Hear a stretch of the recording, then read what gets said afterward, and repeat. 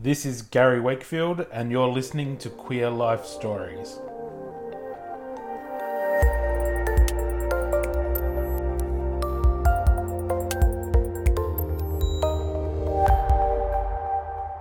My name is Trent Marriott.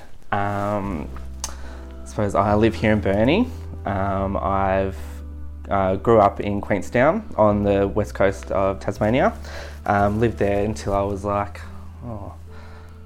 until I was 16 when I finished high school, and then I moved away to Devonport for 2 years and went to Don College, just to further education, I suppose, and then moved over to the Gold Coast for a year after that. Spent a year over there, then moved back to Queenstown for a couple of years, moved to Devonport again, and then moved over to Burnie. So yeah, just been around a little bit here and everywhere. So yeah. So how old are you now? I just turned 25. Oh. So yeah. Birthday cards? Yeah. Happy birthday. Thank you. Yeah. Like a week ago. Yeah. Queenstown's not the greatest place to grow up. I mean, it was fine.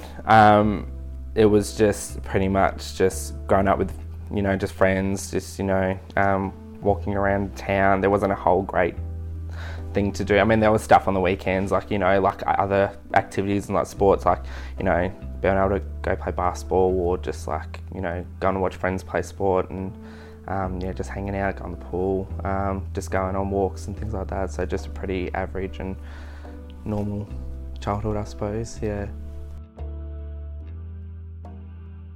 Maybe when I was in around year 8, I kind of started to realise that I wasn't straight. For quite a while I did think of myself as bisexual.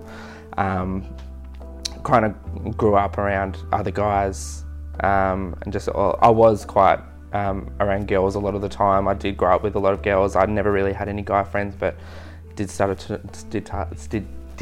to notice guys and stuff like that. But probably wasn't until I was probably a little bit after college, I realised that I wasn't straight or bisexual. Was kind of when I was realising that I was identify as gay. So. But I think it was just like, around school there was like all these, jockey guys that were around, like a lot of them that played like football and stuff like that, and like just see them and I was like, okay, like he's quite attractive. But then like there were girls and like, oh yeah, she's quite attractive as well. So, but then yeah, as like growing up, it was like, okay, it's girls are a no-no for me. So then it was just, I was like, okay, I think, I'm more attracted to the guys than anything. So yeah, but yeah, it was just kind of much just looking to see what was out there. So yeah. Did you have relationships with women before you? Very brief relationship. There was probably one where I probably dated a girl for like a month, and probably at the same time I liked this other guy at the same time, and it was like, okay, this is probably a little bit too hard, not fair on that other person, and I was like, hey, maybe this isn't really for me. I think I like the guy more than I like the girl, and just kind of ended after a couple of weeks. So yeah, it was very brief encounter. I thought I was in denial, quite for some stage, and then growing up in Queenstown, it wasn't probably the easiest place to grow up.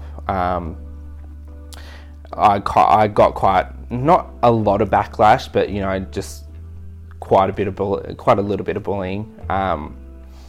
And then it was like me just trying to tell them, no, I'm not gay. I know I like girls. I've never had any physical bullying. My school was like obviously a no bullying. Well, I suppose with any school, no bullying tolerance. So I've never had any physical abuse or anything like that. It was more verbal, like you get you're a faggot, you're a poofter, you're gay, you're homo. I told one of my cousins when I was about 15. I told her and she was quite accepting of it. A year later I did tell my mum. Took her a little bit of time for her to come around to it. Well, not too much. My mum accepted it. and she told my sisters, and they both accepted it. So, and then it wasn't until I had my first boyfriend that I started to fully come out. I thought, well, this is probably now the time for me to be open and honest about who I am. So I had got into a relationship, and then it was when my dad found out. My mum told my dad. I was probably a little bit too scared to tell my dad, as any boy would be, to tell their dad that they're gay.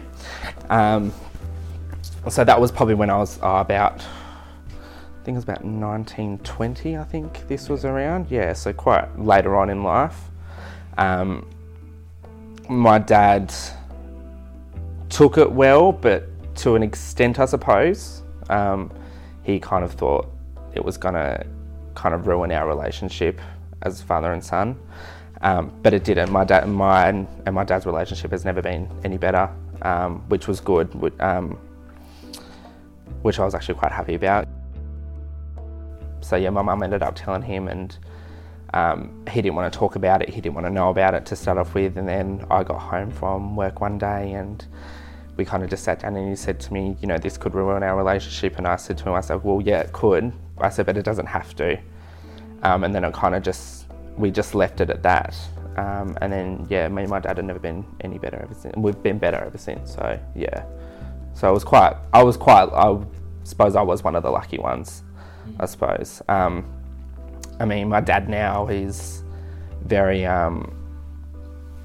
welcome. Like, he is a very welcoming person. Probably doesn't come across as very welcoming, but like, he's like asked about my current relationship now and everything, and like, you know, has a little bit more to do with it than what he used to, so which was good. Very small mining town. Everyone there is quite blokey, and it's not something it never used to be something that was like a very out thing, I should say. So, but yeah, so I didn't have like a lot of, I wouldn't say family support, but family people that I could go to kind of help me understand it all. So yeah. Someone that was friends with a group of my friends, not that he didn't come out until later on in life, but there was always that kind of little inkling that he was. But I was like, me at the time, I was like, I'm obviously not gonna, you know, accuse him of that, because I didn't want people to accuse me of it. There was just a thought, but not so many. No, there's probably like the one here or there, but yeah, very rare down there. Isolating. Yeah, very isolating. Yeah, so it was good that when I first moved out, that I kind of had a little bit of freedom, a little bit of I was able to kind of be myself a little bit more in other towns that I suppose were more accepting and things like that. Not that Queenstown wasn't accepting, but just being able to be a little bit more open in other places than down there. So yeah. I mean, moving all the way from Queenstown to Devonport, knowing absolutely no one, was kind of scary. But within the first 2 days, I made friends that easily in my classes, and you know, I met other gay people, and you know, just a lot of other supportive people, and yeah, just like mix with different crowds and stuff like that. So it was quite easy to just not say blend in, but just mesh well with other people. So just not small town people, just other people. So yeah, it was good. First hookup was like a little bit weird. It was a guy that I was friends with. It was kind of a little bit forced. He wanted to do things with me that I didn't want to do. And I thought at that point, I was like, this is like, you know, the first time I'm ever experiencing something like this. I don't want to just go and rush into something. I kind of wanted to kind of experiment, I suppose, just to kind of see how things go. I mean, it was kind of, I didn't want to do it all in one go. I just wanted to kind of just see how things went. But then I didn't talk to him after that, because I was like, you're an asshole. So. Probably through the couple of years that I was at Don, I was able to kind of understand a little bit more about who I was as a gay person. Kind of, you know, figuring out what I'm into, what I like, and all that kind of stuff. And then My first relationship was a little bit difficult. I wouldn't say difficult. It was a long distance relationship. So I moved back to Queenstown at this point. This was after I moved back from the Gold Coast. I moved back to Queenstown, and then it was a guy that I knew from when I was at Don College, and he was living in Devonport, and it was a bit of a long distance relationship, and I didn't have my license at the time, because I always had my parents and sisters run me around, so I was like, I don't need my license. But then I met him, and I was every so often I got to catch up with him, and it was just, I'm gonna have to say it was boring. It was quite not what I thought a relationship was. I thought I did love him, but I think I just loved the idea of him. But yeah, it was just, that probably ended after like 6-7 months. It just wasn't working out, and then like most first relationships. Yeah, pretty much like most first relationships. Yeah, I mean, he was a good guy. I will give him that. I don't have many bad things to say about him, but yeah, it just wasn't probably what I thought it was going to be. So yeah. Oddly enough, he added me on Facebook probably about 2 years ago. And then I suppose with Tassie being Tassie, it's a very small place, and every gay guy knows every gay guy, so you kind of know the crowd, I suppose. He added me on Facebook a long time ago, and then he lives in Hobart, so I was down in Hobart probably back in January. And then we seen each other like in the city a couple of times, and kind of just those quick glances, because I know who he is and he knew who I was, and we were actually we worked out that we were both waiting for each other to message each other, but none of us did. None of us made the move. And then it was probably like a few months after that he actually did started to message me, and then we were talking for quite a while and wanting to meet up and catch up, and being the busy people that we are, it probably took us quite a while to be able to meet up. So I went down to Hobart and I met up with him and spent the weekend with him and did the whole cliche. He took me out for dinner and everything and all that kind of stuff. And then he came up and visited me quite a few times, and then it just wound up being in a relationship. So yeah. So he's still in Hobart? He is still in Hobart. So you're doing the long distance again? We are, yeah. There's no one around here. I can't find anyone around here. But I think the long distance works for us, especially with the life that he lives and the life that I live. It works. I mean, as hard as it is to be away from each other for probably every week or something, it just seems to work for us. But it just it gets better each time we see each other. So yeah, it makes it all worth it. So.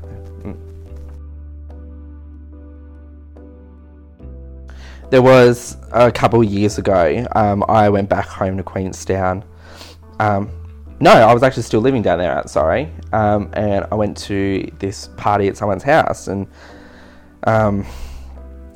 small town people are just very small-minded and just don't have any other opinions but negative ones. I went to this party and I was standing outside and just having a good time, just drinking with friends and standing at the fire pot, and this... the only way I can describe him is a middle-aged stoner. That's the only way I can describe him. Was standing next to one of my friends and was mouthing off about me, and it was me and then my friend and him, and we were just standing around the fire, and he just turned around and said to us, "So when are we going to the gay club?" And my friend's like, "What are you talking about?" He goes, "When are we going to the gay club?" And she's like, "What the fuck are you talking about?" Sorry for swearing. If I can or not. And he's like, "I'm talking about your gay friend over there." And I turned around and I looked and I said, "What the fuck are you saying?" And he just started mouthing off, and I just kind of just shrugged it off. I was like, I didn't worry about it. And then probably it was about an hour later, he was mouthing off to my friend again. And then I had other people around me at the time, and they were sticking up for me and everything. And it kind of got to a point where I was like, I've had enough. I've copped this for quite a long time and I don't need this in my life. So I got to a point where I actually physically assaulted him. So I punched him in the face a few times and actually knocked him on the ground and had him up against the house. And probably shouldn't say it was my finest moment, but it was, because I felt like I was a tough one in this situation. But I think at that point it kind of gained me a lot of respect around the town. I think it gave the people a sense of that I'm not going to take anyone's shit, basically. That I can actually stick up for myself, and I'm not going to let someone else do it for me. I mean, like, I had one of my cousins there, and he was sticking up for me, and like my friends were sticking up for me, and I just thought this is a time for me to actually just do something about it. So I think, as much as I don't like the fact that I used violence, I think it just kind of got the message out there that I'm not willing to take anyone's shit anymore. So, being a gay person myself, I'm always there to support, anyone within that community, like no matter who it is. But I just don't think I've ever, had the opportunity to be able to have friends like within that group, I suppose.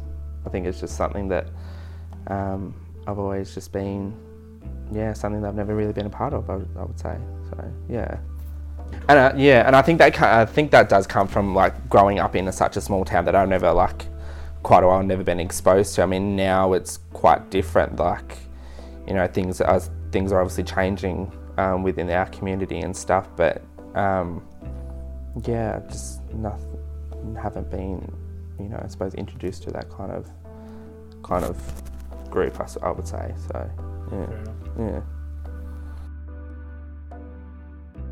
Yeah, I mean, with with everything, like with gay marriage passing through Australia and all that, I think the world is evolving. It is changing, hopefully for the better. I mean, you're still obviously going to have those small-minded people, those negative people that are going to have something to say about it.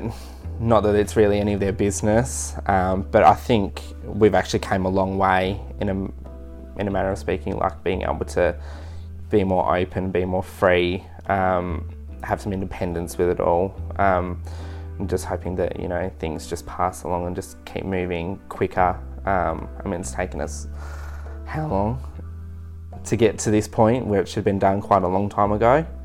But I'm saying that, glad that it's happening now.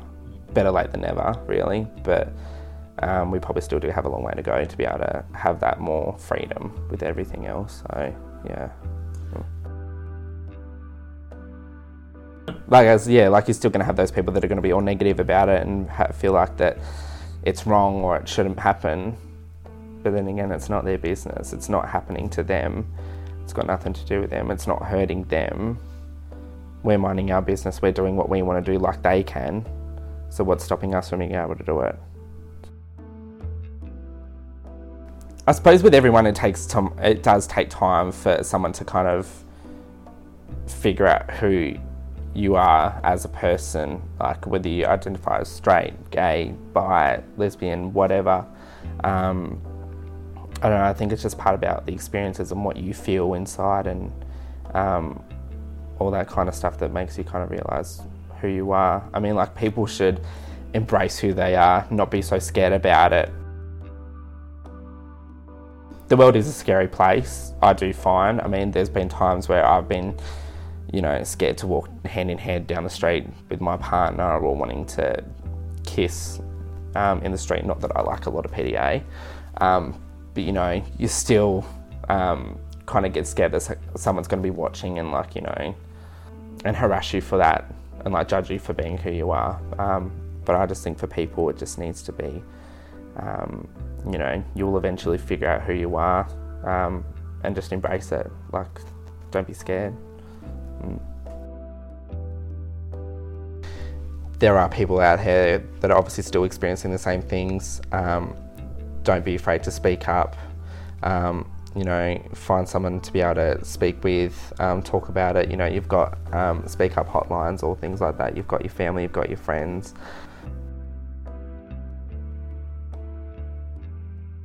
If you're struggling with your own mental health, please contact Lifeline on 131114 or Beyond Blue on 1300 22 4636. Both services are available 24/7. If you would like to tell us your story, share your experiences, or would just like to get in touch, you can email us at queerlifestories@outlook.com. Or you can find us on social media, Facebook, Twitter, and Instagram. Just search Queer Life Stories. You can hear future episodes on Apple Podcasts, Spotify, Stitcher, or wherever you get your podcasts from. Please follow, subscribe, rate, review, and share. Queer Life Stories is a no-budget, one-man operation to produce, but you can support this podcast by subscribing to us at Patreon. That's patreon.com/queerlifestories. We will be back soon. Thank you for listening. Take care of yourself and each other.